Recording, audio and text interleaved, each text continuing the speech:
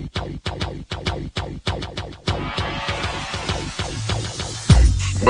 to the Odds Breakers, number one place for shared, sharp betting information. Welcome back to podcast 77 of 2023. I'm your host, Kiev O'Neill. You can follow me on Twitter at OBKiev. Follow us at the Odds Breakers and follow us on social media / the Odds Breakers. This episode is being brought to you by The Season. For the best contests in all of sports, please visit www.theszn.com/OB. Play for thousands of dollars with thousands of people across the world. If you want to support the Odds Breakers and benefit from our premium plays, please visit theoddsbreakers.com, click shop, and become a member. Pick any of our winning cappers. You get the premium plays before the line moves. You can also support us on patreon.com. And if nothing else, please visit the Odds Breakers and become a free Picks and Telegram subscriber. You can also visit our Discord channel from the website and become a member there. We'll start releasing some of our free plays early via Discord before they come out on the website.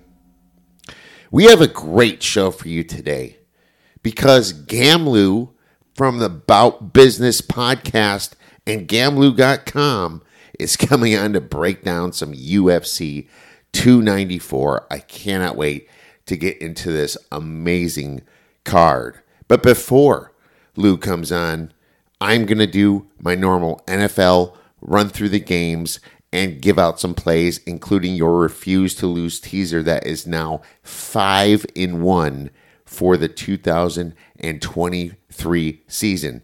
Leaving off right from where we were last year at 11-6, the teasers have been crushing it. But before I even start that, I'm going to get into, just like I did in college football, some NFL football trends season to date. Starting out, away teams have been doing amazing. 46-47, 49.5%. That is pretty insane for away teams. They're usually around 35 to 40% in the NFL. And here we are at almost 50% for away teams. And this is just straight up favorites. 61-32, meaning dogs are 32-61. So favorites are 65.6 straight up. And dogs are 32-61, 34.4%. Away favorites, 26-12 at 68.4%. It's interesting. The away favorites are doing better than the home favorites. Home favorites are 63.6% at 35-20. Home dogs, 12 for 26, only at 31.6% in the NFL. That's a little bit low. Away dogs, 20-35 at 36.4%. Away dogs doing a little bit better than home dogs, which is interesting. Now for against the spread. Away teams are 47, 41-5 at 53.4%. If you bet all away teams, you've been profitable. Obviously, the fact that they're winning so many games straight up, almost at 50%, tells you that that's going to be on the plus side here. Home teams are 41-47, obviously on the opposite, 46.6%. Favorites are 47-41-5 at 53.4%. Maybe that's why the public has been crushing it at a 60% level. Dogs are 41 for 47-5, 46.6%. Away favorites, they're doing well. 21-15-2, 58.3%. If you're betting away favorites, away dogs, about even. 26-26-3, but home favorites are 26-26-3 on the opposite there at 50%. And home dogs, a dismal 15-21-2 for 41.7%. Kind of shows you that home dogs are not getting that big home field advantage push that, you know, people try to think of and they factor into the line. And it kind of tells you that the public bettors beating the sharp bettors. Sharp bettors tend to gravitate towards home dogs a little bit more than others. Now, obviously situation-based, but those are the numbers. But the biggest thing for me is the totals. The totals in non-overtime games. Overs are 32 and unders are 54. The unders year are 62.8%. Last week, they went 13-2. There's some weather involved, but still, all games, overs are 36 and 56 for 60.9% because the overtime games, 4 overs and 2 unders. So you expect a little bit more overs in overtime games, but it's only at 66.7%, not like the 80 to 90% that we see in college. Of course, small sample of overtime games, only 6 of them so far. So there you have it. Those are your trends up to date through NFL Week 6. All right, now it's time to get into a little NFL Week 7 for your Sunday football betting pleasures. Going to skip the Thursday game because obviously when you get this show, the Thursday game would have passed. I definitely lean the Jaguars, even though the numbers are very close. I think the Jaguars just had a bad start, and I also think that the Saints having the 32nd strength of schedule is something to pay attention to. The Jacksonville Jaguars have had the 10th rated strength of schedule from the sites that I like to use, and I think that still factors in pretty significantly, especially here early in the season. But either way, that's a lean. We'll see if Trevor Lawrence plays tonight. Let's get into the next game, which is no more London games, at least. You have to get up early, but you have the Detroit Lions at the Baltimore Ravens. The Baltimore Ravens are -3. The total is 42.5. So this line got a little out of hand, in my opinion. Now, the Ravens, on paper, are one of the better teams. I have the Ravens as maybe a top 6 or 7 team. I'll check right now where I have Baltimore. I have them 8th, actually. I could make an argue for 7th, but to be honest with you, I have Detroit as currently, with the health of the NFL, as my 3rd best team. I had to upgrade them a little bit over Philadelphia. That's been a little bit broken down lately, and a little bit over Miami that just has not shown the defense. You know, Buffalo's also been bad with injuries on defense as well. Now, the Lions are banged up, but there's a lot of guys that are questionable, so I assume some of them are going to play. Jahmyr Gibbs has been out for a while with a hamstring. He was a limited participant in practice on Wednesday. I do expect him back. I do expect David Montgomery to not be back this week. He has a rib injury. I'm thinking he's not going to be back for a couple weeks. But Craig Reynolds, the running back, also has a little bit of a hammy, but he did pretty well last game. So I do expect him to play. And I also expect Brian Branch to come back on safety. So they're not that banged up here in Detroit. But Baltimore, they're a bit banged up as well. You know, as you know, they lost Tyus Bowser. He still has yet to return to practice, the linebacker there. Obviously, Roquan Smith has been maybe the best middle linebacker in the league so far, so that's working for them.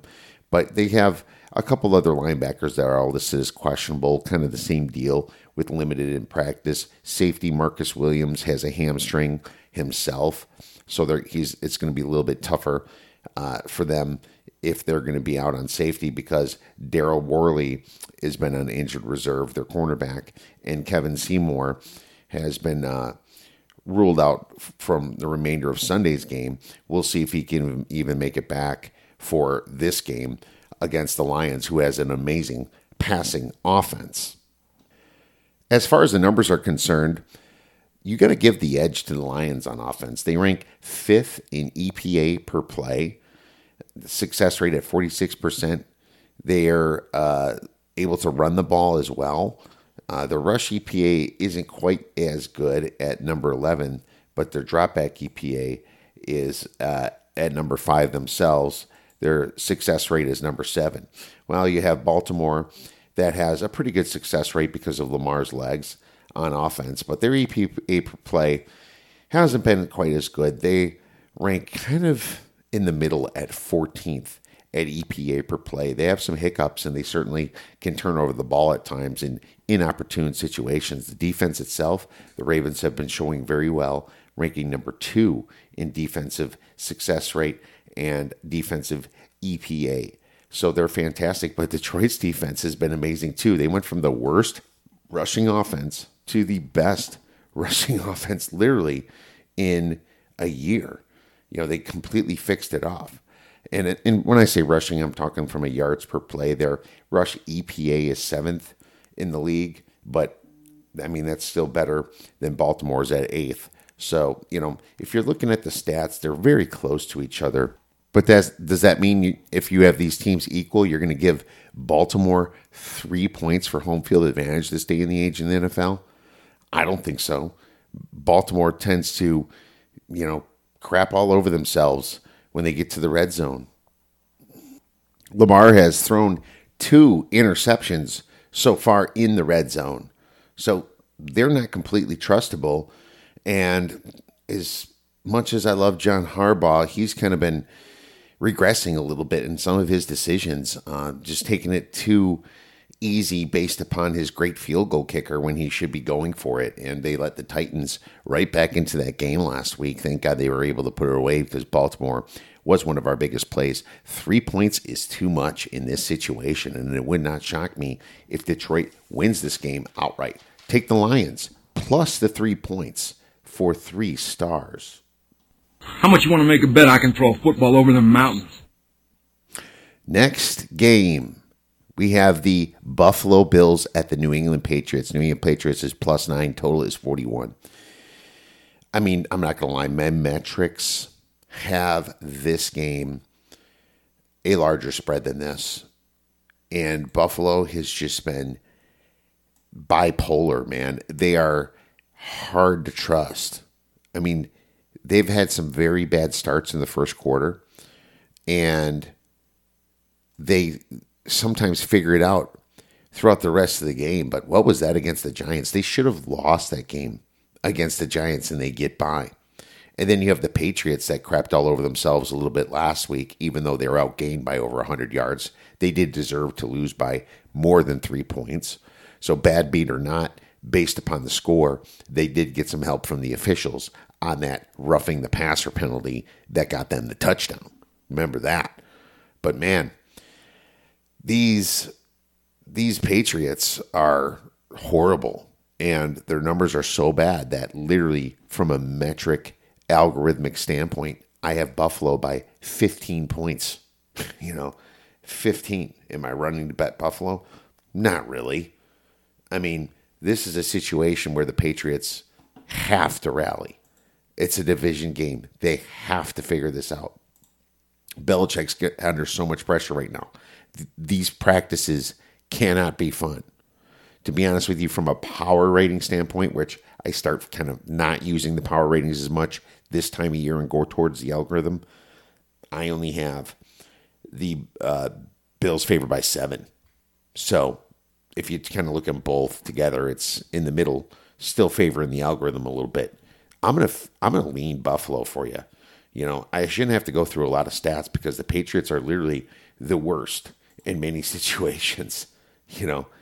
I mean, their defense is the only thing kind of holding them a little bit together, even though they lost guys like Judon and some of their secondary, some of their best players. I think their defense looks a little bit better just because they're playing a little bit slower. But that offense ranks dead last right now in EPA. Dead last. That's lower than the Giants. That's lower than the Jets. They're lower than whale shit on the bottom of the ocean. Hard to trust the Patriots to score many points here. And Buffalo could be like thinking the same thing. We should have lost that game. Let's put it on the Patriots. I'm going to probably stay away from this game. Don't even think I want to tease it, but nothing would surprise me for the outcome of this game. Let's move on to the Cleveland Browns versus the Indianapolis Colts, and the Colts are plus 2.5. The total is 40. This is a low total. It's looking like Deshaun Watson more won't play. When is this guy coming back? And on the same side of things, Deshaun Watson, he hurt his shoulder, and he can't even put a timeline in his return. PJ Walker's a terrible quarterback. This team's going to have to kind of start to win like the Iowa Hawkeyes of of the college football. That's just insulting there. Sorry, Cleveland. But you also have issues on the quarterback with Gardner Minshew on the other side because Anthony Richardson is now done for the season, had shoulder surgery. So here's another quarterbackless game. Well, another. This is the first one I'm talking about. There'll be another very shortly here. But that's why you have a low total. But the fact that neither team has a quarterback, you just got to hope that Gardner Minshew doesn't throw a bunch of picks like he did last week at Jacksonville. This is a big spot for the Colts. And Cleveland's defense is just so good. It kind of gets them by games. I have Cleveland -2. I'm literally right on the numbers here. The Colts are better than I suspected, but they're still not an average team. They are 22nd in offensive EPA. And on defense, they are 19th. So a little bit below average. But Cleveland, of course, on defense, number 1 in EPA, which is getting them by. And they're on the road here. But on offense, the Browns are only 30th, obviously, with the quarterback problems there. I mean, the Niners, let's face it, they shouldn't have won that game even with the poor officiating that happened. So this is an amazing teaser leg, I think, in my opinion. You got 2.5 here, 2, some books on the Colts. Wouldn't doubt if Minshew actually got it right, and they actually have a little bit of offense this game. But my numbers have this right at the spread. So we'll be using this later. Next game, the Atlanta Falcons against the Tampa Bay Buccaneers. The total is 37. Another low total. Another game with, well, let's just say awful quarterbacks.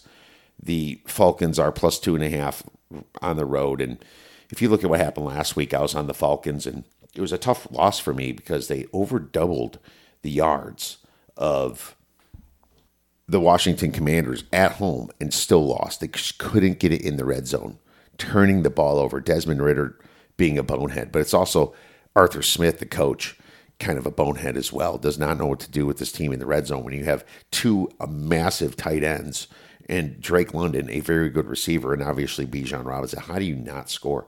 Well, Leopard doesn't change his spot, so it doesn't give me confidence that this red zone is necessarily going to improve here. I mean, their numbers look a little bit better just because their strength of schedule has been pretty easy compared to other people. I mean, as we know, New Orleans and Atlanta had the easiest schedules coming in, and right now, up to date after 6 games, they have the 31st and 32nd ranked schedules, So it's a tough situation to bet on Atlanta. But the bigger thing is Tampa Bay, they're starting to figure out a little bit better against the run. Now, they can't stop the pass, as you saw last week with Amon-Ra St. Brown and some of the other Detroit Lions that just destroyed them. And Baker Mayfield was absolutely terrible. Couldn't even get his team back in the game. But Tampa slowly becoming a little bit better against the run like they were last year. They moved all the way up to 3rd in rush EPA after 6 weeks of football. And if you can stop the run, then you're in good situation. But, Atlanta's number 1 in rush EPA. I'm not worried about that because Tampa's not a running team. And as far as offense, Atlanta only ranks 20th in rush EPA now because teams are stacking the box. But in dropback EPA, Tampa Bay is still, meddling, I would say, 10th. Even after that bad Baker Mayfield game. I mean, look at how open their receivers were. He was just missing Evans, missing Godwin, right? So they have a chance of beating Atlanta if Baker Mayfield improves, but Atlanta not terrible. And, well, I wouldn't say they're not terrible. They're kind of below average in dropback EPA, ranking 24th in the nation here. So this is up to Baker Mayfield to cover this 2.5 points. I mean, if you believe in him as a bounce back spot, then there you go. But I've done that before when he played for Cleveland, and he's shit the bed 3 weeks in a row. I feel like he got a little complacent. So this is a little bit tough. Probably lean towards the under for sure. I think this is a low-scoring game, even though it's at 37, which is, believe it or not, a key number. in the NFL. Atlanta's probably a really good teaser leg if you got the cojones to do so. You have to expect that they can move the ball against Tampa, but just gets a little worrisome when they get to the red zone. The Raiders versus the Bears. The Bears are +3, total 37.5. Another disgusting game. Now we have backup quarterbacks in this game, just like Cleveland versus Indianapolis. Now the Bears, they look so bad, and then they can also look so good when they play teams like Washington.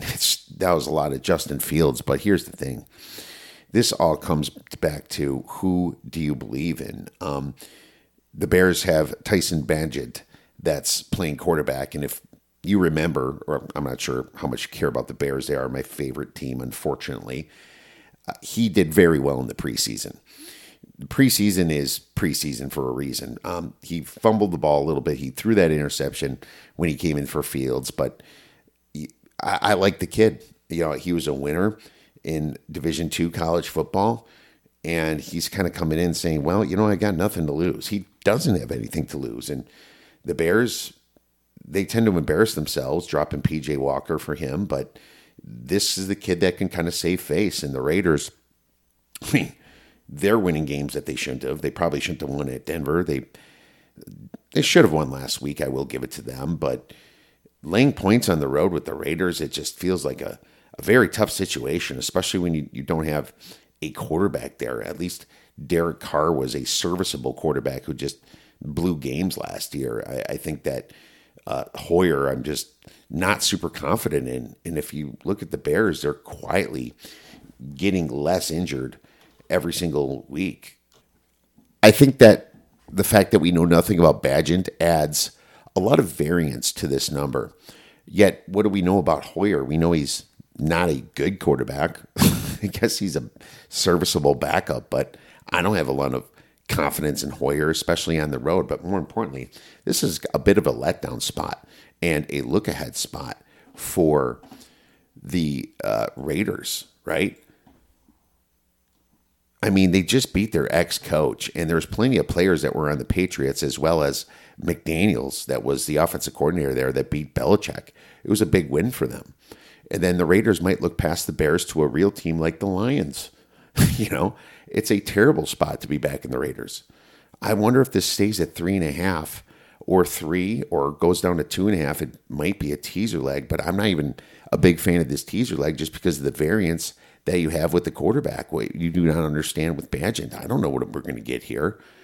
So, as bad as the Bears have been, I have the Raiders only a 2-point favorite at home or away here. And that's just via the numbers. If you factor in the letdown spot, you're getting a little bit closer to the pick'em. But I'm going to give you a lean to the Bears, even though they're a very hard team to bet right now. But, if you were going to back the Raiders in this spot, you could end up really kicking yourself come Sunday. Next game, we have the Commanders versus the Giants. Total of 39. You're probably having a backup quarterback with the Giants. I doubt that Dr. Jones will be back. Let's take a quick look at the most updated injury report here. And Daniel Jones, head coach Brian Daboll says limited. You know what's funny? I didn't downgrade the Giants last week, and that's why they were a larger play for me against the Buffalo Bills, because I think Tyrod Taylor is as good as Daniel Jones and maybe even a little bit better. He's proven to be a very serviceable guy, but here we are once again. You have a lot of Giants that missed last game, but now are questionable. I hope that Wan'Dale Robinson plays. He banged up his knee. It's a big thing for the Giants, but this is a situation where they can get some guys back maybe, and this would be a very good teaser leg because the Giants are, like the Patriots, a very desperate team that isn't good, but the Washington Commanders had no business winning that game last week against Atlanta, and we saw a lot of good from their quarterback there in Washington. if you remember, we liked Washington over their season win total, while many people, the most people that I know, were looking under. But it is still a situation where he could screw up and throw some picks, and the Giants defense did take a step up. I mean, I don't have the Giants favored in this game. It's definitely via the metrics favors Washington, but at the same time, if you look at how the Giants did last game and the desperation for Dayball and the team around them, it is certainly a big get-up spot for them. And I kind of like them from a teaser aspect of it. I think they keep it closer. In this game, if you remember, watching every single year always comes down to 3 points. So very good teaser leg here, and you might hear about that a little bit later in this show. Arizona versus Seattle. Seattle's minus 7.5. The total is 44.5. I think we're starting to figure out that Arizona was a little bit of a fallacy the first few weeks when they started. A lot of excitement there, a lot of not understanding what they were going to do with the new coach there in Gannon. But, Arizona just does not have the secondary to compete with a lot of these teams. But, Geno Smith can be a high variant quarterback himself. But this is a big spot, too, for Seattle because they should have beat the Bengals last week. The teaser leg covered, thank God for us. But, man, they really outgained the Bengals, and they just kind of crapped the bed a little bit themselves. So they're coming home here in a big divisional game. It's going to make them the very big teaser leg, coming into this week. Geno should be able to get together and get that ball out to DK Metcalf with the Arizona Cardinals ranking 29th in dropback EPA. The Cardinals ranking 30th in overall defensive EPA. Seattle actually very good rushing team. They are now number 2 in rushing, while the Cardinals really can't stop either the pass or the run. In rush EPA, the Cardinals rank number 24. Now, if James Conner was in this game, I would think a little bit more about betting Arizona, who was averaging, over 5 yards per attempt. They're still at 5.3 based on the fact that James Conner logged all those yards, but they certainly couldn't do anything last week against the Rams, and I don't expect them to do a ton here in Seattle. Their passing yards are also pretty dismal, 5.8 yards per attempt, and that's basically Josh Jobs just trying to get back in a lot of these games. So Seattle going to be the biggest survivor play, but I mean, do you want to be with the public on the survivor this week? Maybe you think that it's going to get through and everybody's going to get through. That's the big question when it comes to survivor. There's not a lot of great options because the other big favorites are literally on the road. So I find the survivor coming into this week a little bit more fascinating. If Seattle doesn't win, there's going to be a hell of a lot of people certainly taken out. I also want to say that Seattle's going to be the most popular teaser leg too. So you're going to play Seattle on the teaser and put them in your survivor. If that thing goes through, you're going to have a bad Sunday if somehow Arizona keeps this game close and mucks it up a little bit and Geno just has one of those really weird Geno type games. But I mean, to be honest with you, I'm pretty confident in Seattle myself just because coming off that Bengals loss and Arizona kind of showing their true colors, but I'm not confident in the spread. My numbers actually have it. My numbers have Seattle covering the spread. I just can't trust them laying a ton of points, and they haven't been the greatest home team over the past 2 years, if you remember as well. The Pittsburgh Steelers versus the LA Rams. Now, the Rams are favored by 3 points. The total in this game is 43.5. I have a premium play here, so I'm not going to give out too much information.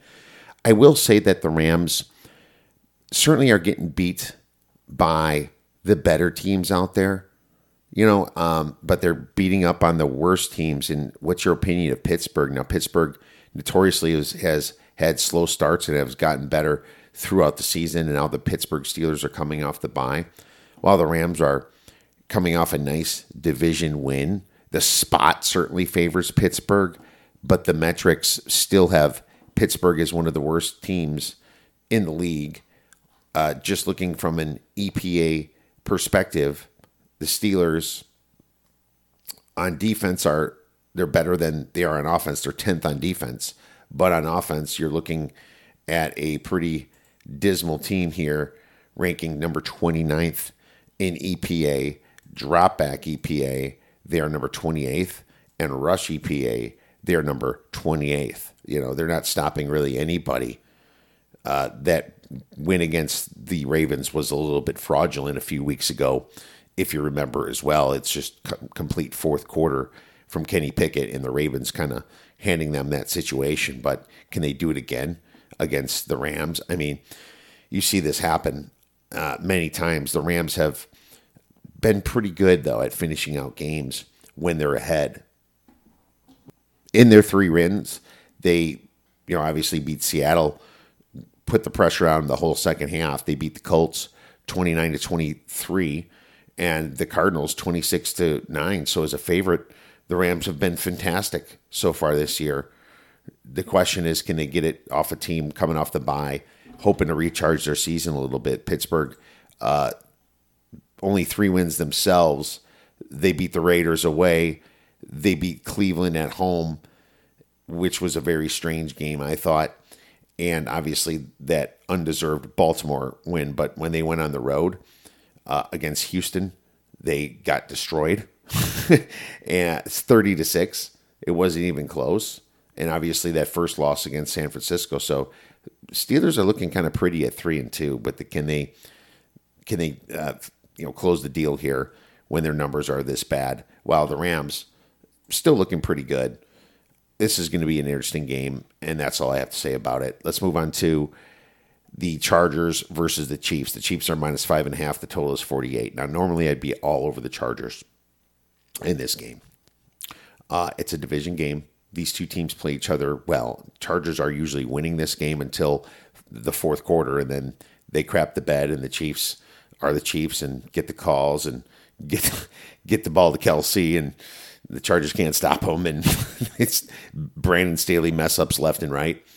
My numbers have this closer to 10, just based upon how the Chargers have been choking in big situations, how the Chargers just can't seem to punch the ball in when they really need to. Hard to trust Staley and his boneheaded mistakes. And the fact that you see this game with a lower total of 48 than you're used to is because, well, the Chiefs have a better defense now, and NFL totals have been going under. Maybe you do get that magical lighted up game where you see a lot of fireworks. I don't know what to expect. I would be inclined to thinking the Chargers should be able to come out the gate doing well after that ugly loss against the Cowboys, but can they play the full game like that? I mean, maybe if you can get a first half play on the Chargers, I wouldn't hate it so much, even though my numbers like the Chiefs so much. Just the fact that this is such a big division game, Staley tends to start games pretty well. He usually loses it more in the second half. So I'll think about that, the Chargers in the first half, and just looking at the numbers right now, really quick, you can get the Chargers at plus 3.5 here, even though the spread is only 5.5. So I find that a little bit strange as well. Next game, the Packers versus the Broncos. Broncos plus 1, total 45. Now, Jordan Love has been costing this good Packers team some victories, and I don't know if it's completely him or a little bit on Coach LaFleur, but I will certainly say right now I do give LaFleur a little bit of a coaching advantage against Peyton, because Peyton has done nothing with this horrible Denver team. And I mean, Denver has looked awful on the defensive side of the ball more than the offensive side, ranking 32nd, dead last behind the Bears, the Cardinals, the Giants, the Carolina Panthers, even in defensive EPA per play. They let teams run all over them. That's a problem, ranking 30th in rush EPA and in dropback success rate. Teams are throwing all over them as well. I don't know if Jordan Love can. I know they get Baron Browning back, which is nice for Denver, but I mean, I'm going to give this away as the Packers. I think the Packers get it right. They're coming off the bye. I know that Denver has a couple extra days to prepare coming off the Thursday game against the Chiefs. But this is a situation where the Packers really have to get it right. And I think they're just too good of a team as a whole to screw this up. I think they should just be able to run the ball to Dillon. A little bit of trick plays back and forth. LaFleur is kind of from the same coaching tree as McDaniel from Miami. Mike McDaniel. They all kind of go under the Shanahan umbrella there, right? And if Miami did that good against Denver themselves, I would assume that LaFleur should be able to figure something out as well. Now, do I want Aaron Jones back for this? Hell yeah. I mean, I really want Aaron Jones back, but that hamstring injury that he sustained has been keeping him out for a while. The Packers could get Eric Stokes back at cornerback. They have a few beat-up guys. Quay Walker was limited, though. He might be able to come back at linebacker. Devondre Campbell is unlikely to play. But otherwise, it's just really Aaron Jones that you're worried about. And Denver's a very healthy team right now. I think if Aaron Jones can play this game after the bye, which you're getting an extra week on that hammy, then look out. I think that he's going to be able to run all over the Denver Broncos, and he would be maybe your best fantasy back coming in for the whole week. But, I mean, the Packers have to do something here, and it's Jordan Love has to show something. They put faith in him. It's time to, let him loose a little bit and, get the ball to Dobbs and Christian Watson. Jesus, there's just so many situations where they could have scored more points. And the other side of things, I don't think Russell Wilson is a starter quarterback anymore. I think he's done.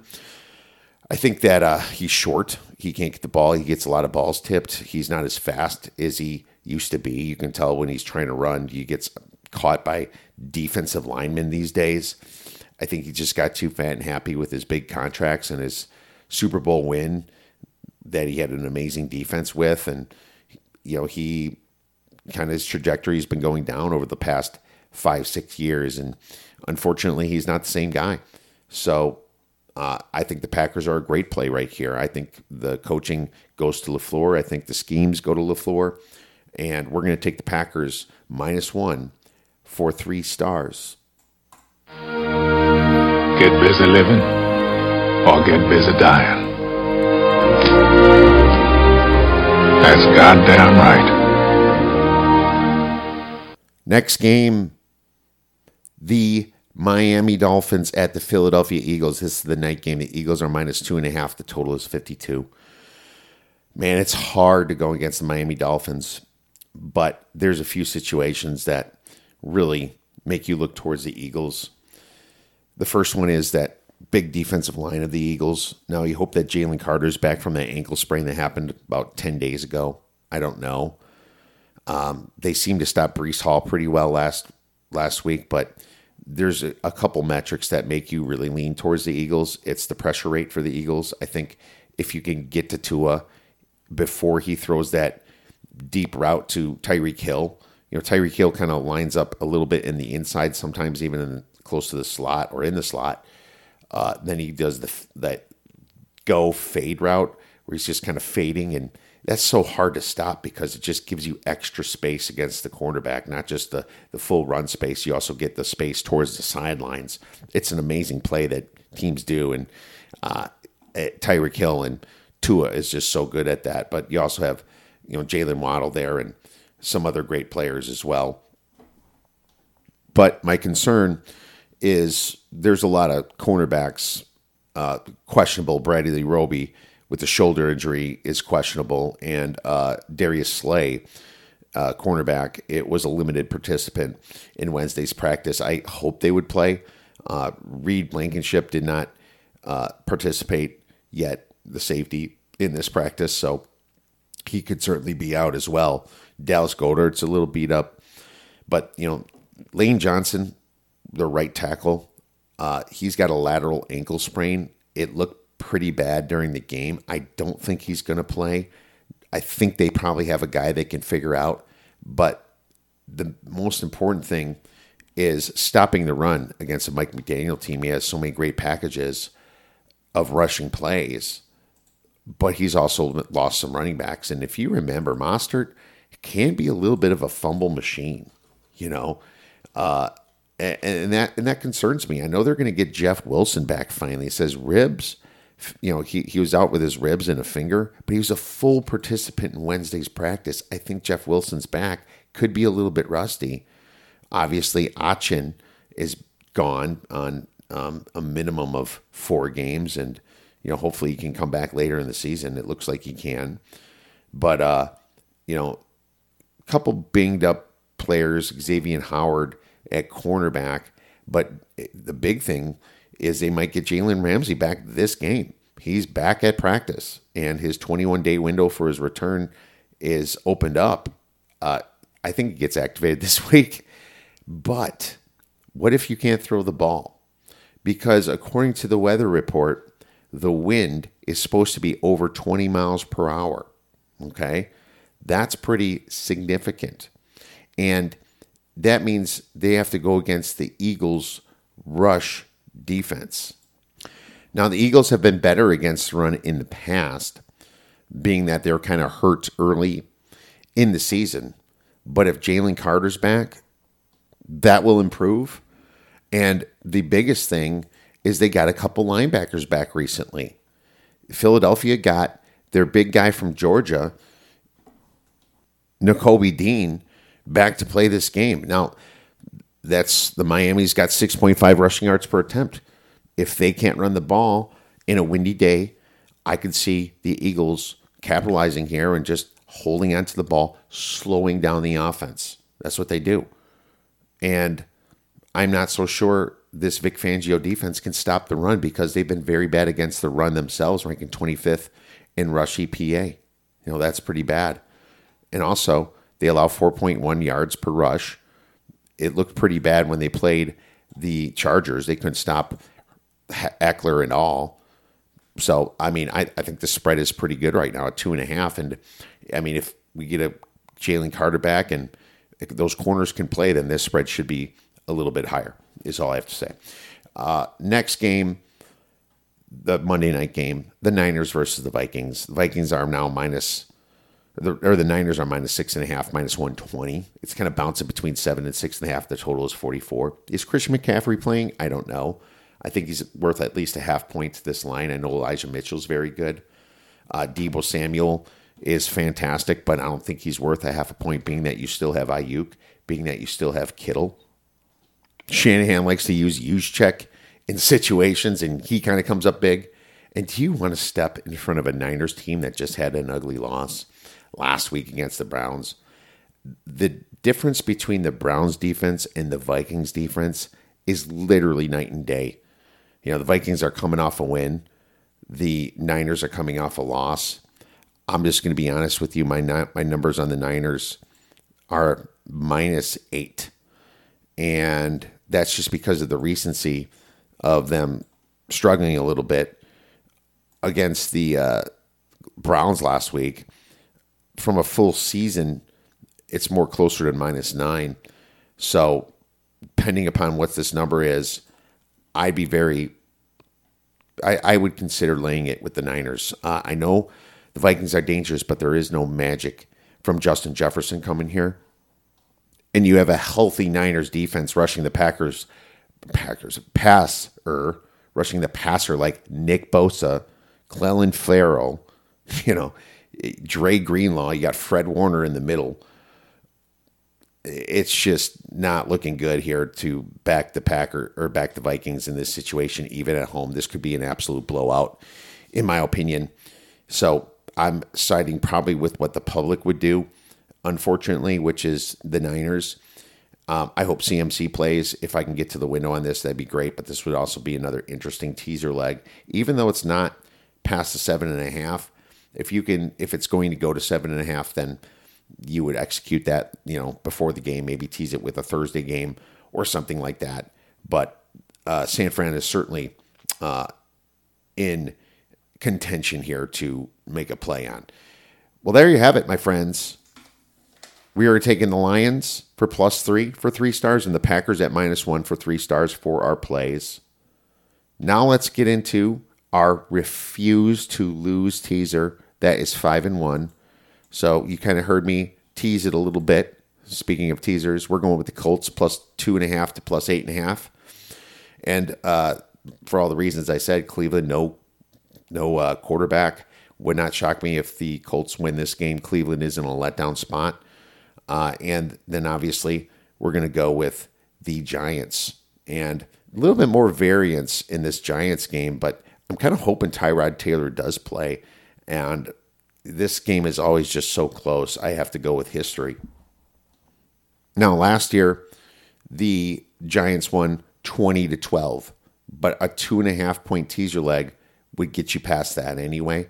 But this was also a situation where the Commanders were absolutely a dumpster fire with a terrible quarterback. The game before that was tied, ended in a tie 20-20.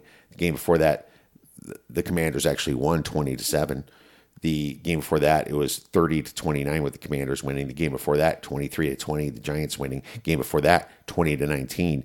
Game before that, what goes to overtime, Giants win by 6. As you can see, lots of these games were close, and it's just no bigger spot right now for the Giants coming off a loss that they should have won, and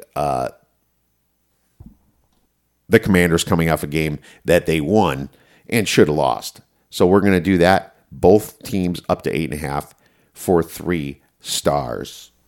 I wish you guys nothing but best. The ceiling is the roof. Let's make it happen. Let's keep moving forward.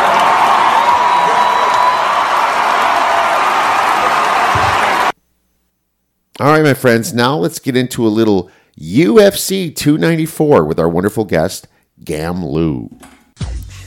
Now I'm very excited to welcome back a man who should be everyone's go-to guy when it comes to MMA, and Lou Finnachiaro from gamlou.com and the Bout Business podcast. You can follow him on Twitter at gamlou. Lou, thanks for coming back on the show. Wow, did this UFC 294 event get exciting over the past few weeks, hasn't it? Kev, thank you so much for having me on. Your podcast is awesome. Your guests are excellent, and I'm tickled to be able to share some UFC thoughts. Yes, this is a really excellent card, and especially the main card is rife with great talent. Maybe, some unfavorable matchups, but at the same time, some short notice stuff, some big names, a lot of intrigue, and a lot of unknown. Yes. I mean, lots of intrigue and lots of unknown. But yeah, there's some fighters that definitely stepped up to the plate here, and we give them all the credit in the world because it made this event really what it was. And we'll get to that, 2 main ones in the main card. But more importantly, for you MMA fans, or even if you're just kind of a fan, partial fan, this event doesn't exactly start at night, does it? This is a Abu Dhabi event, and so our prelims will be Saturday morning, 7 a.m., and then the main card 11 a.m. on Saturday morning. So it's like omelets and omoplatas. So in one way, it serves me perfect because then I can watch baseball and some football after the fights are over. But you have to. It's an FYI. You're getting up early if you want to make the first fight. And if you're going to want to get your bets, unless you get up at 6 a.m. Pacific time, you better get them in the night before because the prelims are getting started immediately here. But now you mentioned Abu Dhabi, I have a couple questions about it. I'd like you to give us a little introduction about the Abu Dhabi. And of course, they fought there before, but for any of us that are new to the MMA or new to the UFC, I'd like you to talk about the venue and how we might handicap these fights differently, if any. Well, quickly, during COVID, Dana White and his tenacity hooked up with those Arab Emirates professionals, set up Fight Island, was able to execute his plan, and now as COVID is cleared up and the UFC is now back into full-fledged traveling abroad and expanding their brand, of course, they reward Abu Dhabi for a number of reasons. They were there when they needed them. when the UFC needed them. As well, that's a great location to be able to expand their brand into all the Slavic countries, all the Muslim countries, Russia, and that side of the world. And the UFC is very aggressive in doing such. Further, we have to know that when we take an Ireland card or we go to London or Abu Dhabi, that some of these regional fighters are going to get highlighted. And oftentimes they may even be provided favorable matchups. And you can see some of that here on this card based on pricing. I, being a dog lover, love to try and go into the fight card and find one or two of those favorable matchups that may not go as everyone intends. We'll talk about one of those fights a little bit later, but one handicapping these fights must know that the Russians, the Kazakhstanis, the Indian fighter, those people from that region of the world, for the most part, are set up to do pretty well because that aids the UFC in their expansion in that area. Well, there you go. And they're maybe more, I guess, used to the time out there and the difference. You know, the fights start very early in some of the Americans' time. Maybe it's a little different for some of our European fighters. I don't even know if we have that many. I mean, there's Brazilians in here, but I think that could make a difference, just your time clock in your head. And I would assume that some of these guys like Johnny Walker, Warley Alves, a couple others have went out there early, hopefully, and got their clocks adjusted there, Lou. Walker surely did. He trains in Ireland. That wasn't as big a trip for him as it was for Warley Alves coming from Brazil. I'm not sure if Alves went out there early or not.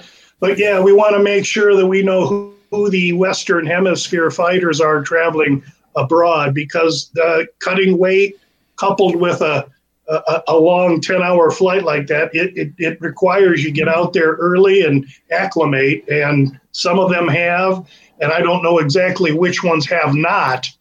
But in my target here on these fights, we're looking at guys like, Volkanovski, Chimaev, even Usman. Usman flew from Florida to Abu Dhabi on 4 days' notice to fight Masvidal. So this 2 weeks is not going to be too daunting for Kamaru. All right. Well, there you go. So that's your answer. I had Brian Edwards on, a mutual friend of ours, and quickly discussed this. I kind of tend to think that if these decisions go to the judges, maybe they do lean more towards their religious prowess and the regional potential bias. I guess I can't guarantee anything, but I've seen crazier things happen in the UFC and other sports, and I'm wondering if that's just obviously not blanketed, but in a general way, I might want to look at my handicapping. Without question. I mean, when you're seeing an over 2.5, and so that's indicating a high probability that the fight's going to go to decision. Now you got to take a look. If you got two Brazilians, I don't think you have any integrity problem. But if you have a Kazakhstani against a Brazilian, or if you have a Russian against a Brazilian, and there is no deeper hatred than Russia and Brazil in the fight game, then and it isn't maybe the judges tainting it. But listen, judges are humans. They're sitting there, they're watching the fight, and they're hearing the crowd. And if it's all the green shirt, the crowd's all for the green shirt, nobody's for the red shirt, then there could easily be a taint in that decision-making process. All right. Well, that's something we'll definitely keep in mind then for this card. Well, let's get started then. Definitely going to hit the main card and all the fights. But before that, let's pick a prelim to talk about. And I will be honest, I haven't made any pre-flop bets just yet. I plan on listening to you. I already did my first comb through all the fights. I got to do my second, and that's kind of when I can make a little bit more decision on what I'm going to go for. But I'm going to look at this Tim Elliott versus Mumad Makayev fight, and it is the main event of the prelims, and Makayev is a massive minus 400-ish, 440, 450, depends what book you're looking at, favorite under Tim Elliott. Now, I'll be completely honest with you. I was on Tim Elliott in one of his recent fights against, I have to find it, Tagir Umagulov, I think, right? And I lost. Ulanbekov. Yeah, I don't even have his name up. I'm just looking. My thing's refreshing. But hey, and I thought Tagir fought a good fight, but I understand why he lost it. It was really that close. And Elliott's a gamer. He can get up from some of those takedowns, and he gets some strikes in. So I have two inclinations here in this fight.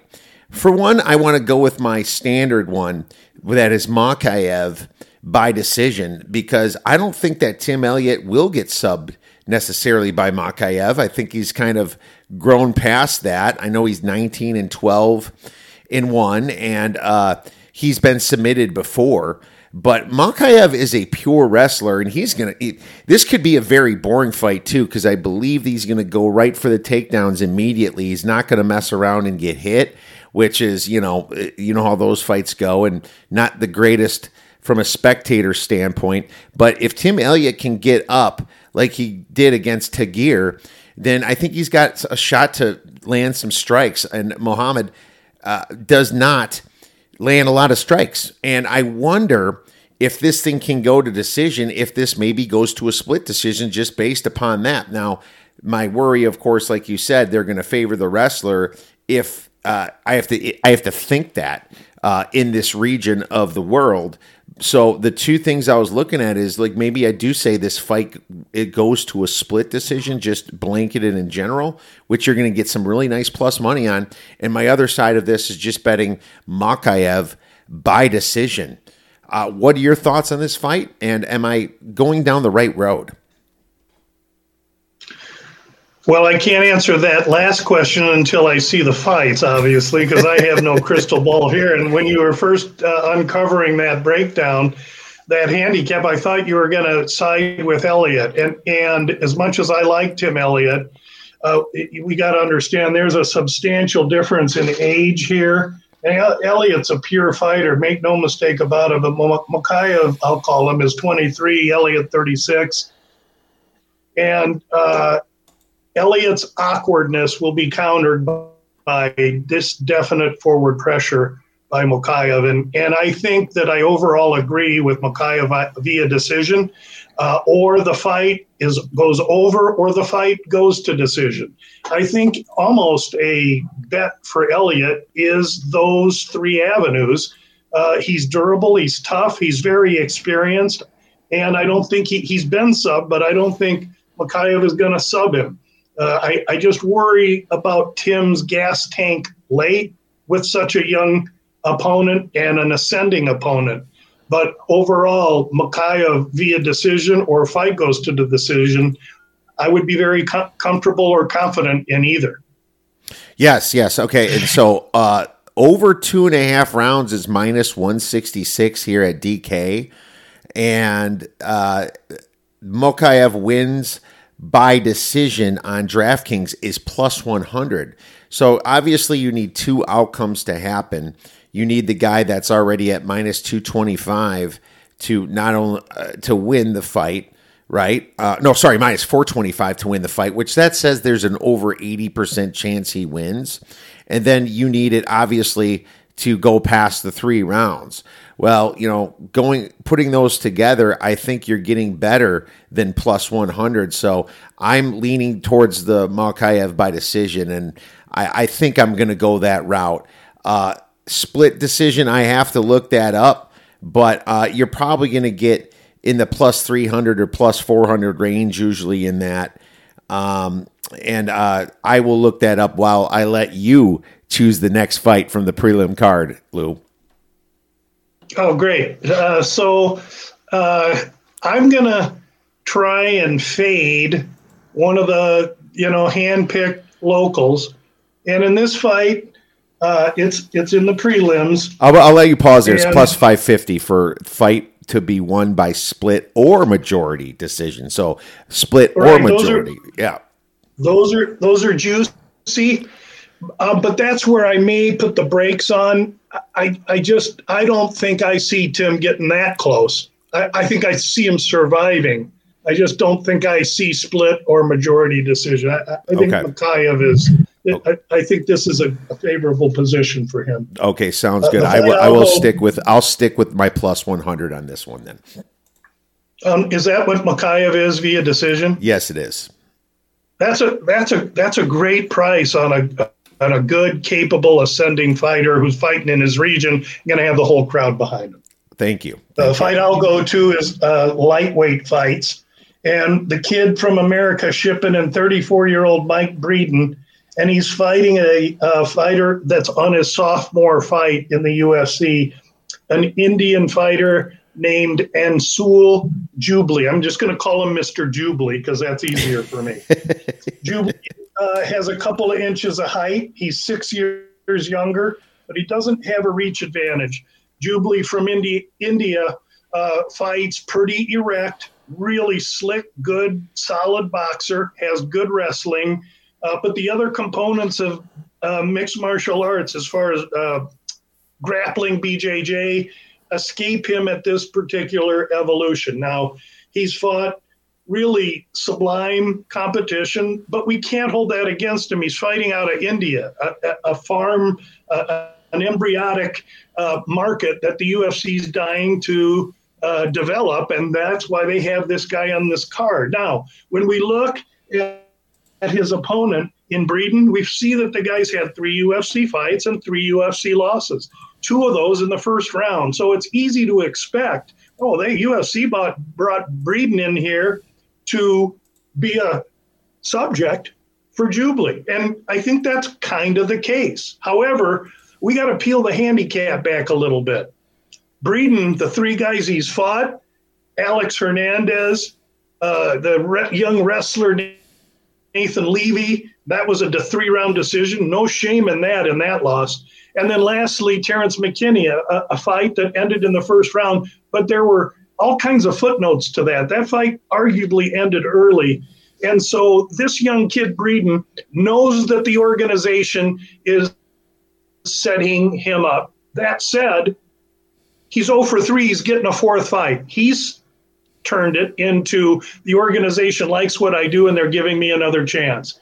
This kid's 34, fighting for his life.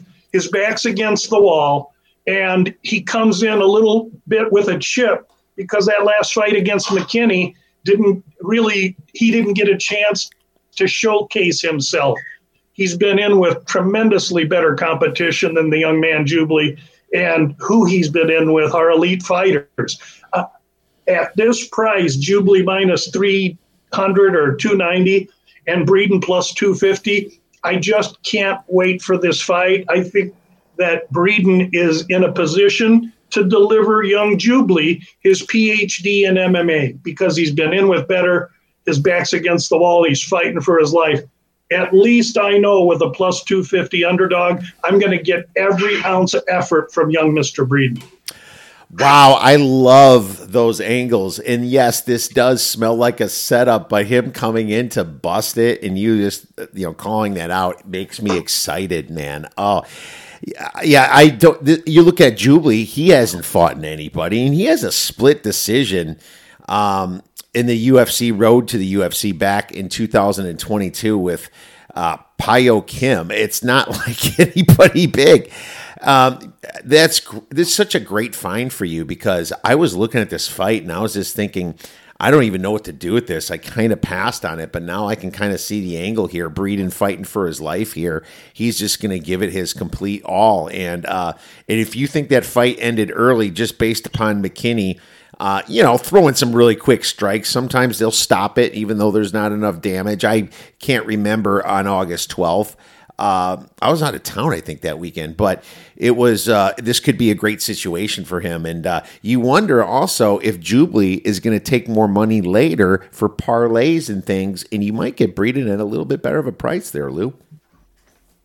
That's a great point. And for all dogs, especially, I don't think there are even any dogs from that region of the country.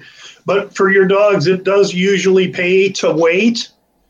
In this case, when I saw Breeden 250, that was well enough for me, and I took it. Now, if the price goes up, I can always add more, but I didn't want to lose what I thought was a really excellent offering. Excellent offering. Great find. All right. Well, I cannot wait to watch this prelim. Let's move on to the main card then. And obviously, if we have a little time at the end, maybe we'll talk about another prelim, but we'll go to Saeed Nurmagomedov versus Muin. I believe it's Gafarov, but I might have mispronounced him, and that happens from time to time when we're talking some UFC, Lou. So please feel free to correct me if needed. Saeed is minus 225. Right, and there are two, and I'm going to try and say it right, Tajikistani fighters on the card. These guys, that country is a voracious fight country. These guys, when they arrive, they're aggressive, they're determined, and maybe they're a little bit raw. Surely that area of the country, they're grappling, wrestling based, but they throw with tremendous power, with tremendous grit, and almost every bit of energy they have behind their strikes. And that's what Saeed Nurmagomedov is in against. And in this fight between the two Tajikistani athletes, this is the one I think that I have less opinion on. I think Saeed Nurmagomedov is more of a fade fighter. He's not that wrestler grappler. He's a little bit more long, lanky striker, and therefore his size, his length makes it tough for me to like Muin in this spot. I think this is a fight I'll avoid, but I do lean to Nurmagomedov in decision fashion here. Decision. Okay, well, he's had 8 decisions. He hasn't gotten to the he hasn't gotten the sub all the time. I always kind of look at the Nurmagomedovs as, you always look sub first and stuff like that. So that's kind of not this one. This one's a striker. Yeah, this one definitely does strike. Just to throw a monkey wrench into it for us. Well, he lost to Jonathan Martinez, who I was wrong last week. I thought that was going over 2.5 with you against Yanez, and he just kicked the crap out of his leg so hard that Yanez could even continue in that fight, Lou. And I really thought that was one of my tightest caps coming into last week, but I am absolutely surprised that Jonathan Martinez is this good, and I have to remember that. And I don't know if the market will catch up to him right away for his next fight, but I have him written down to take a look at his prices as soon as that comes out. Yeah, I was disappointed that Yanez didn't know what was coming. Jonathan Martinez, it's no secret he has bludgeoning leg kicks. How Adrian didn't address it is beyond me, but Martinez, I had used the week earlier, Kiev, a parlay that tied into Yanez, and then when we got it, and it missed. The first leg did, and so then when we got to the fight, I was thinking, well, I'll just take Yanez straight, and the more handicapping I did, I couldn't. That's why I ended up on the over, and I agree with you. I felt very strong about the over here based on Yanez. I knew Martinez was durable, and we learn a lesson, record the loss and move forward. Absolutely. And you can get Saeed by sub or decision at minus 150 at DK. If you did just sub, it's plus 250. If you did just decision, it's plus 180. So that minus 150 doesn't seem too steep for me. So I'm going to look a little deeper into that one, pay a little juice. And if I think that's the correct outcome of the fight, I will possibly fire on that one. Let's move on to the next fight in the card. And, wow, this is where Warley Alves is coming in from Brazil as a big dog, plus 450 against Ikram Alaskarov. And you look at this fight, I believe that Warley has definitely been through plenty of wars, but I mean, I also wonder if Ikram is priced based upon his venue, being that this is minus 600. I mean, this is a very large juice to lay, and I usually don't lay anything. I don't even put minus 600s in my parlays, Lou. But what are your thoughts on this one? My thoughts are that this is right now in the desert area of Phoenix. We're planting what we call winter grass, And so you come in and you seed your lawn, you put manure on it, and all this spring little grass comes up thick and fast in 2 weeks. So 2 weeks, I'm going to have all this grass I'm going to have to cut. I'm going to get I have a good, powerful mower in the back that's a Honda, and it's going to saw through that grass, and that's exactly what Askarov's going to do to Alves. This is the epitome of a setup fight. Alves has lost his last few. They're bringing him in to be a subject, and this fighter that he's fighting, Aleskarov, is the real deal. This is a complete mismatch.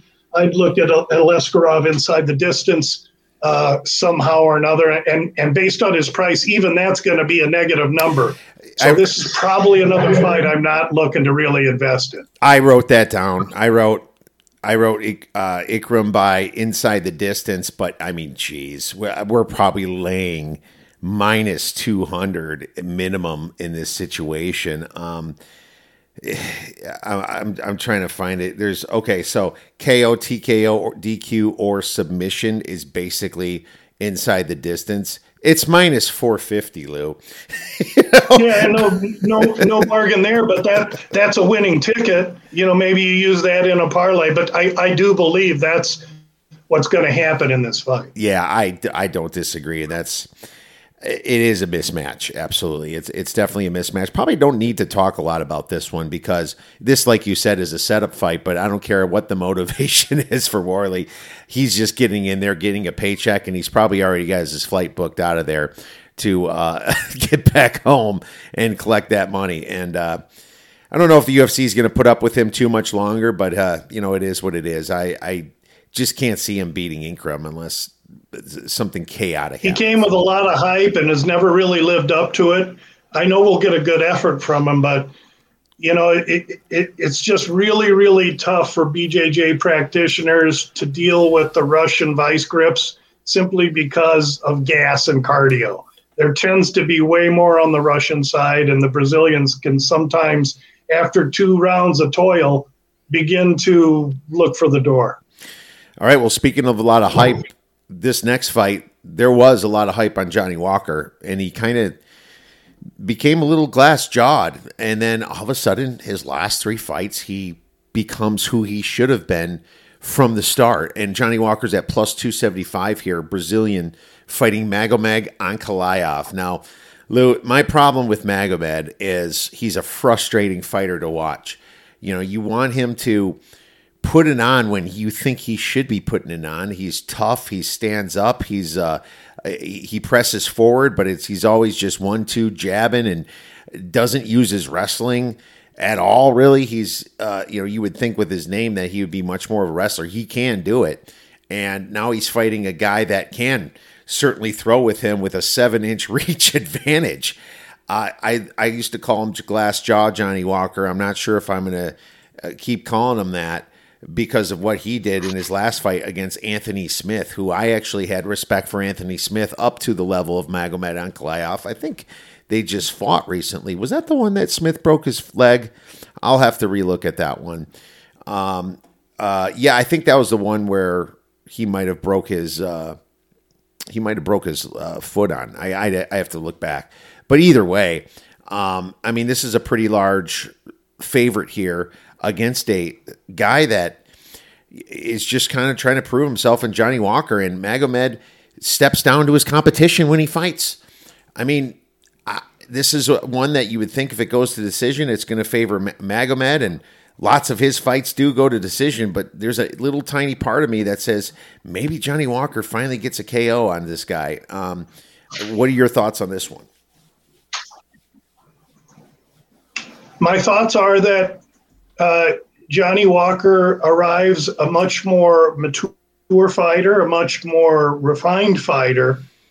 And I almost wonder sometimes if some of the patience they've instilled in him and some of the refinement that they've allowed him to start to practice with takes away some of the heart and soul of really who this kid is. And I think his best effort in this fight would be to come out and be flamboyant and be crazy and throw. As I look at this fight, the avenue for Johnny Walker to win is to catch Ankalaev coming in.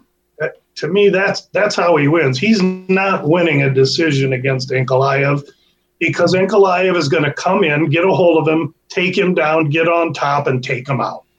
So my position on this fight is Ankalaev inside the distance.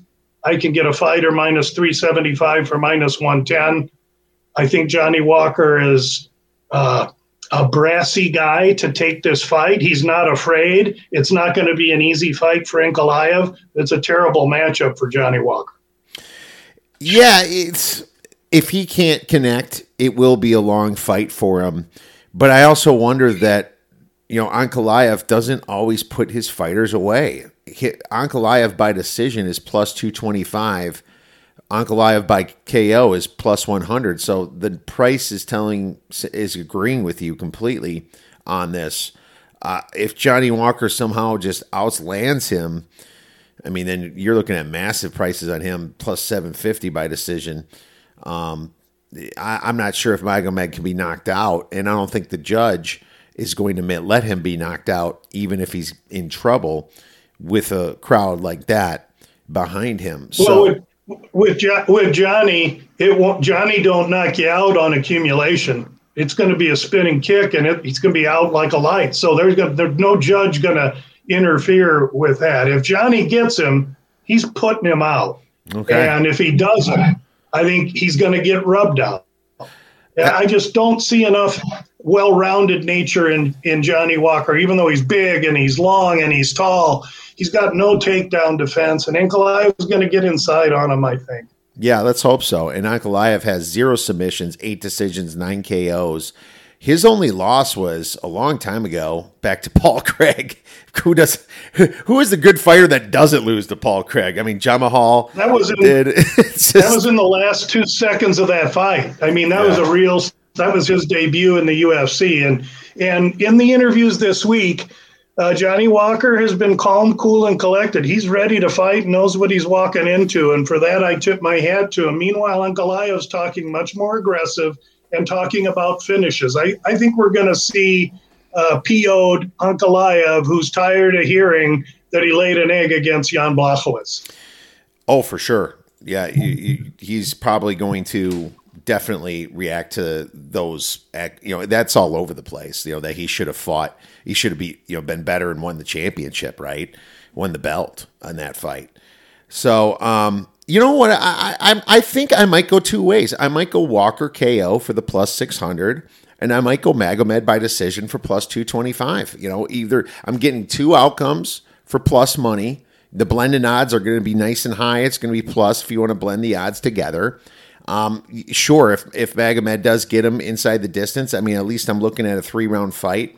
So I'm going to lean towards that, Lou. And, hopefully if you're winning, you're winning. I take those blended odds and I say, you know what? I don't care who wins. It's just I have two certain types of outcomes here, and maybe it'll come to fruition.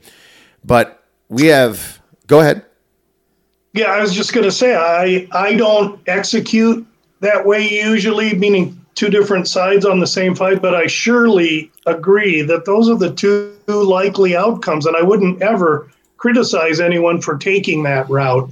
I know if I took it, that naturally what would happen was Ankalaev would finish him and I'd be all upset. So rather than do that to myself, I usually will find one angle, just try and live with it. But I definitely agree with that approach. Yeah, and the only way I do it is I cut my unit in half, so I'm not losing 2 larger bets. I'm losing 2 smaller ones if that happens. Sure. I'll certainly be rooting for Johnny by the KO here, and I'm starting to kind of like him, so we'll see what happens. But moving on to the co-main event, and man, has this one become big. Khamzat Chimaev versus Kamaru Usman, and you and I have been talking about Khamzat for a while. Khamzat was on him early. Then, of course, the price gets worse and worse on him, and then I find myself betting Khamzat inside the distance, and I'm cashing on those, and until that one recent fight that he actually almost lost. And then you have Kamaru Usman I've lost money on fading him in the welterweight division, and I thought Colby was going to get him once, and I was wrong about that, and he's burned some of my money. I've won on one guy, I've lost on the other guy, but I realized why I've lost on this guy. It's because he's amazing, one of the best in history in the welterweight division. But this ain't welterweight no more. Khamzat can't make welterweight, and Kamaru has probably been eating some potato chips, and I'm sure he's up to around the 280. I'm excited for weigh-ins just to see where this ends up at. I bet you Khamzat is right at the weight, and I wouldn't doubt if Usman is pretty close himself. But Lou, I'll let you get started on this one, and we'll see if we align. Yeah, good fight. This and the main event, you have the unknown of the short notice. And so for both fighters, Volkanovski and Usman, I'm going to say on their worst day, on the second week of their 2-week vacation, they're still in shape to fight. These guys are fighters. They stay in shape. Volkanovski doesn't ever get out of shape. Usman doesn't get out of shape. Are they in tip-top condition? No. Have they had a 5-week training camp? No. And so in the case of Usman and Chimaev, we have the Chimaev who hasn't fought in 13 months. Mostly and normally that would be an eyebrow raiser to me, except for one thing. He's been doing that to appropriately put on the weight to compete for 3 or 5 full rounds at 185 pounds. Chimaev has the benefit of a full camp, and he's prepared for this weight class for some time, albeit for another opponent. And the opponent change is substantial. Now, Usman, on his side, we don't know what he was doing. We know he didn't fall too far out of shape. We know he took a flight on 4 days to compete with Gil Burns, and he blasted Gil Burns. And Gil Burns competed with Chimaev, albeit at 170, the lighter weight. Did that weight compromise Chimaev? Possibly. But that's not what we're talking about. We're talking about a prepared Chimaev with 13 months to get ready for a 185-pound fight against a guy in Usman fighting up a weight class on short notice, traveling across the world. I think it's a tall task to ask of Usman. I see the 1.5 shaded under to minus 166, or is that a 2.5? Let me just check that, please. 2.5. Okay. Under minus 166 in Chimaev and Usman. I don't think I can agree with that price on the under. And if a gun was to my head, I'm taking over 2.5 plus 130. And I may even get greedy and look for that fight to go to decision, which would be even higher than plus 130. I can't discredit Usman to think that Chimaev's going to run right through him. 100%. And what's funny about Khamzat is I've loved how he just destroyed the competition, but they both did fight Burns, and Burns did better against Khamzat. He cut him, and maybe he had to really struggle, get down to 171 in that weight. And now it probably bothered him some, but yeah, he was cut, and Usman took care of him easier. Now, we always don't go A plus B is C, obviously, when it comes to handicapping, but I mean, let's face it, Khamzat's a psycho. He's absolutely different breed than anybody I've seen in a long time. He's scary. He's strong as an ox, and he just can't keep. He couldn't not grow at his age. He's not even, he's not even up to his, I guess, his prime yet. In my opinion, I think he's still, growing at 29 years old. I think he's going to hit his prime at 32, and you might even see him in the light heavyweight division taking some people out. You know what's funny, though? I have so much respect for Kamaru Usman. This fight bothers me more than Khamzat fighting Izzy. I'm not going to lie. I really think that I'm more scared of Usman than Izzy in this situation, in a lot of situations. But here's another thing.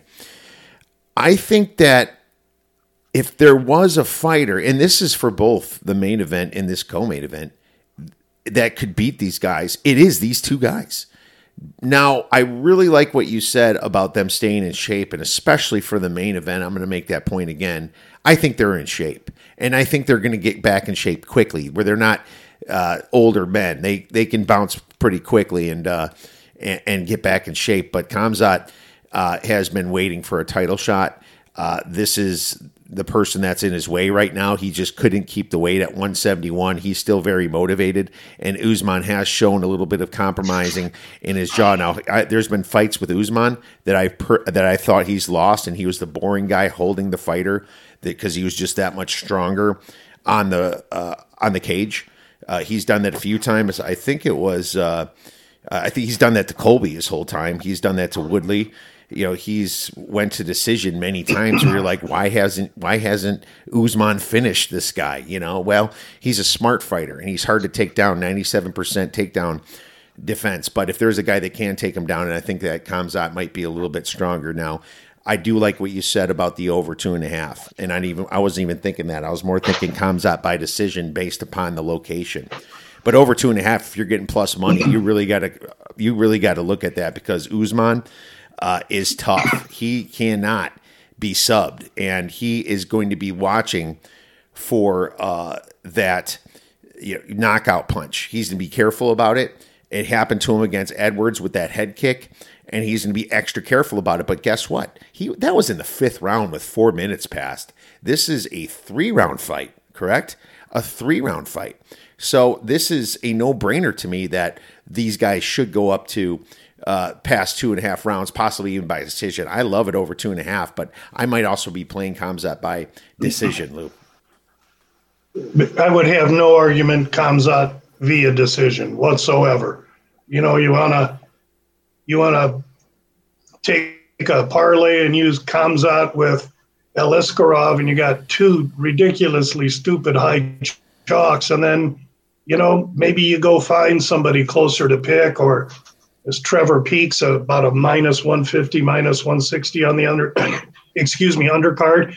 You take those 2 big chalk with someone else, and you can really enhance your odds on that third fighter.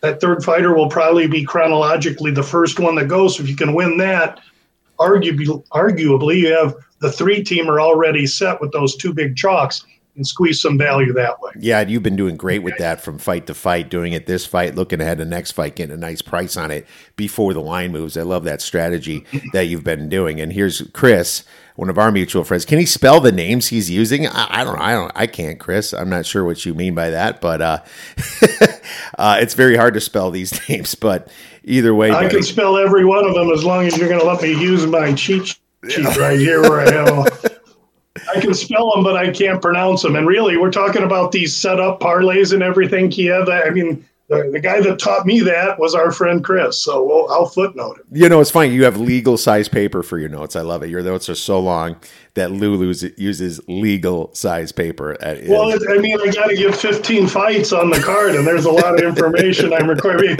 Most people use Excel and computers, and they see a guy like me, and they're like, man, this guy's using notes on pigeons and smoke signals. And to that I say you're exactly right. Yeah. And by the way, shout out to Lou going to the Diamondbacks Phillies game today. We had to move the podcast a little bit back for it, but I'm very excited for Lou to go to a big playoff game in the NLCS. That is a big game, and any baseball fan should be going to this, whether you're a Diamondbacks fan or not. And congrats, Lou. I hope you have a couple cocktails before you head up there. I'm leaving after the podcast, and I want to just say publicly, thank you for shuffling for me. That was really nice, and it's going to allow me to go have a great time, see the first game, get home, and watch football and baseball playoffs in October. It doesn't get any better. Does not get any better. And of course, man, you do so much for us here. We love it, and real excited for you to go. Hopefully it's a great game. But what I know that could be a great match is the main event here coming on up with Islam Makhachev against Volkanovski.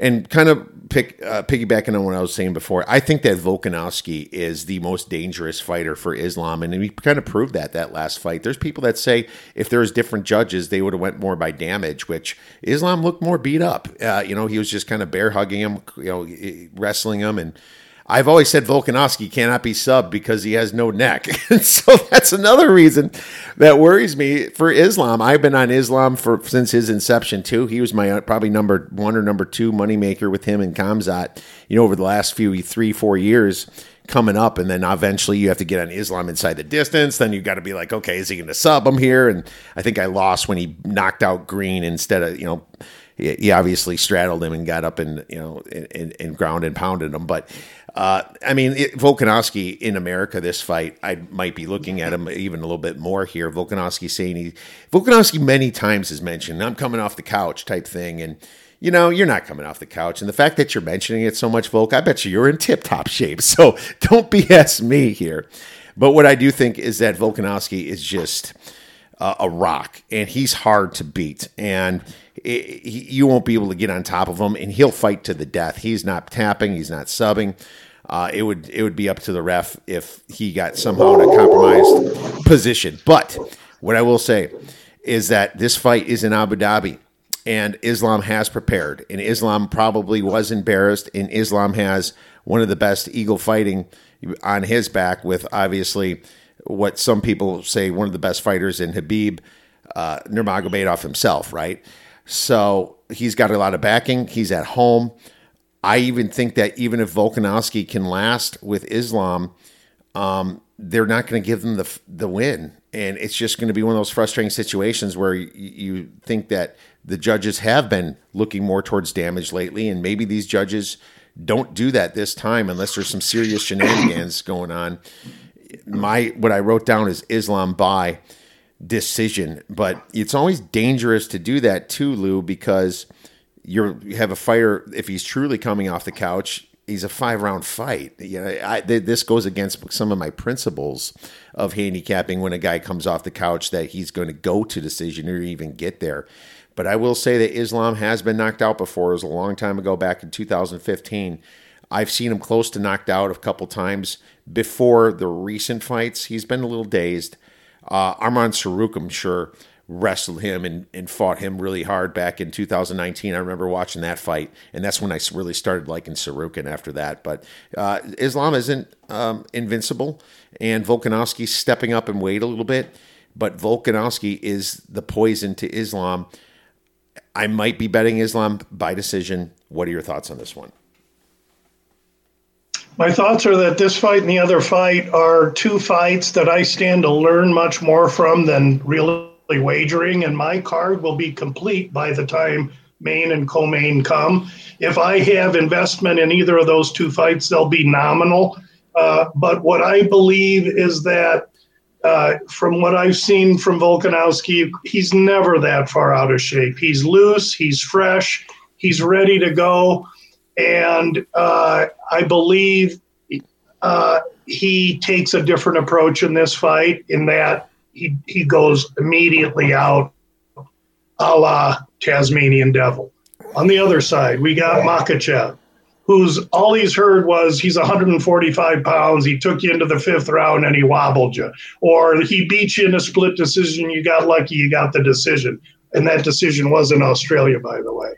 Now he has to listen to the fact that Volkanovski comes in and only comes in with 14 days notice, and there's already a built-in excuse. All this is pissing him off. And I think that he is the man that's the legitimate 155er. He's the man with the full camp.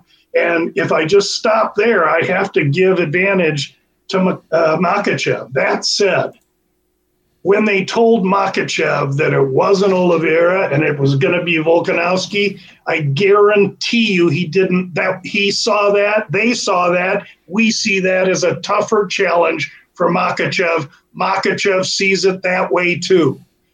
Now, he's saying all the right things, and he's really uptight, tight-lipped, somber, stoic during this week, all his interviews and everything. It's my belief that this fight has no effing way of going the decision. No way. That's my position.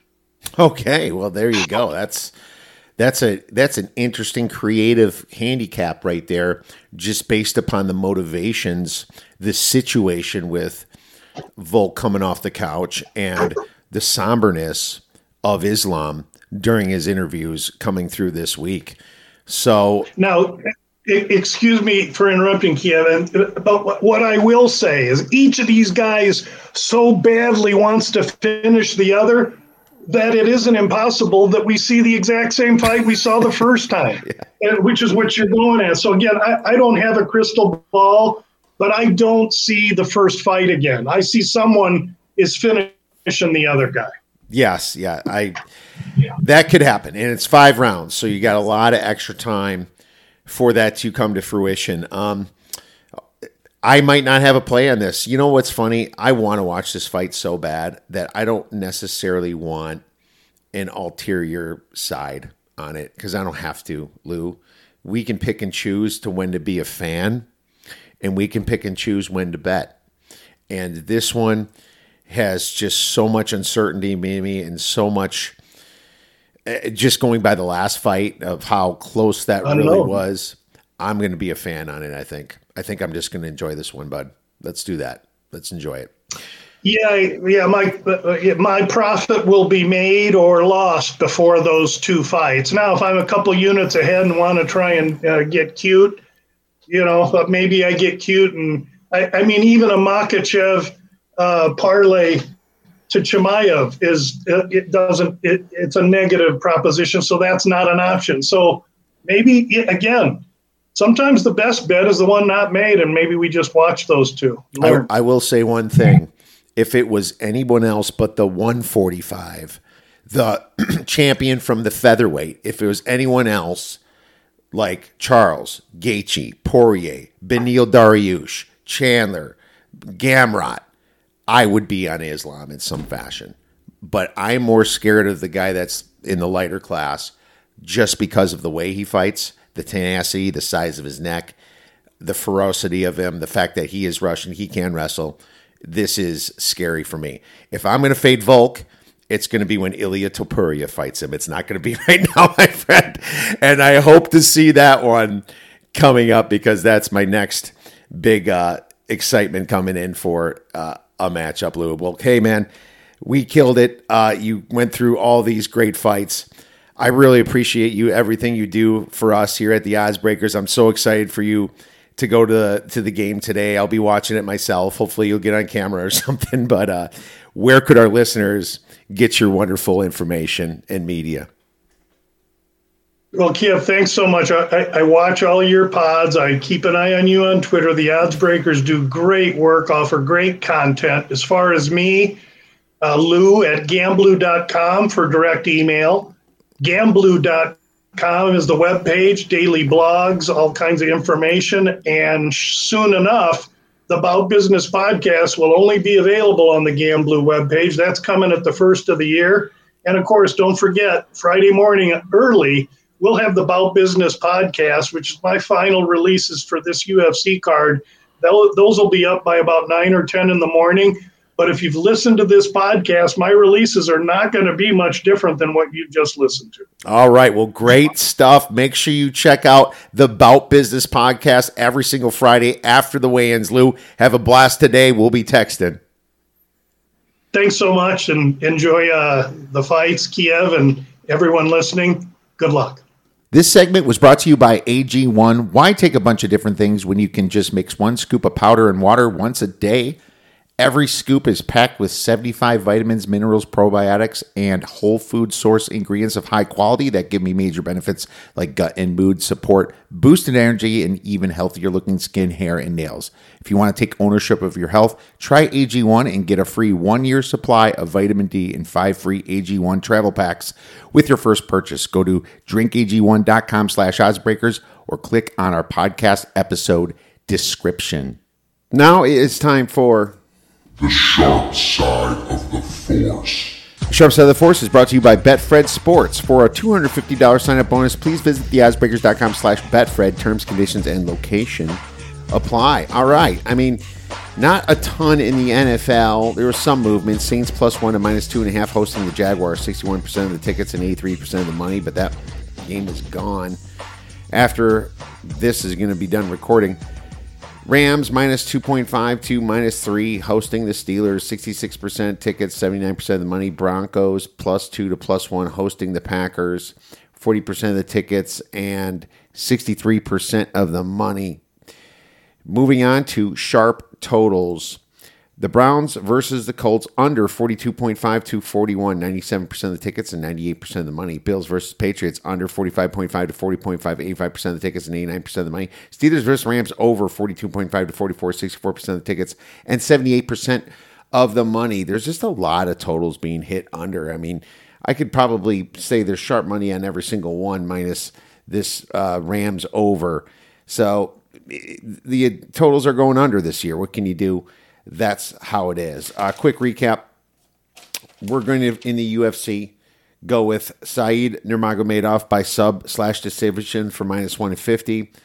We're going to go Walker by KO for plus 600. And then we're going to go Magomed by decision for plus 250.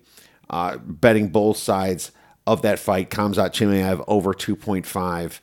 Also for 2 stars is going to be a big one at plus 130. And then the Mohamed Makayev wins by decision at plus 100. As far as the NFL, Lions plus 3 and Packers -1 for 3 stars. And I'm going to put a link to the BetMGM where you currently can get those lines. And hopefully they'll be solid by the time that you get this podcast. Check out our podcast description for that link. Thank you so much for listening to this podcast. A huge thanks to Gamblou for coming on and breaking down the UFC 294. Everyone enjoy the fights, enjoy all the games, and go get some winners.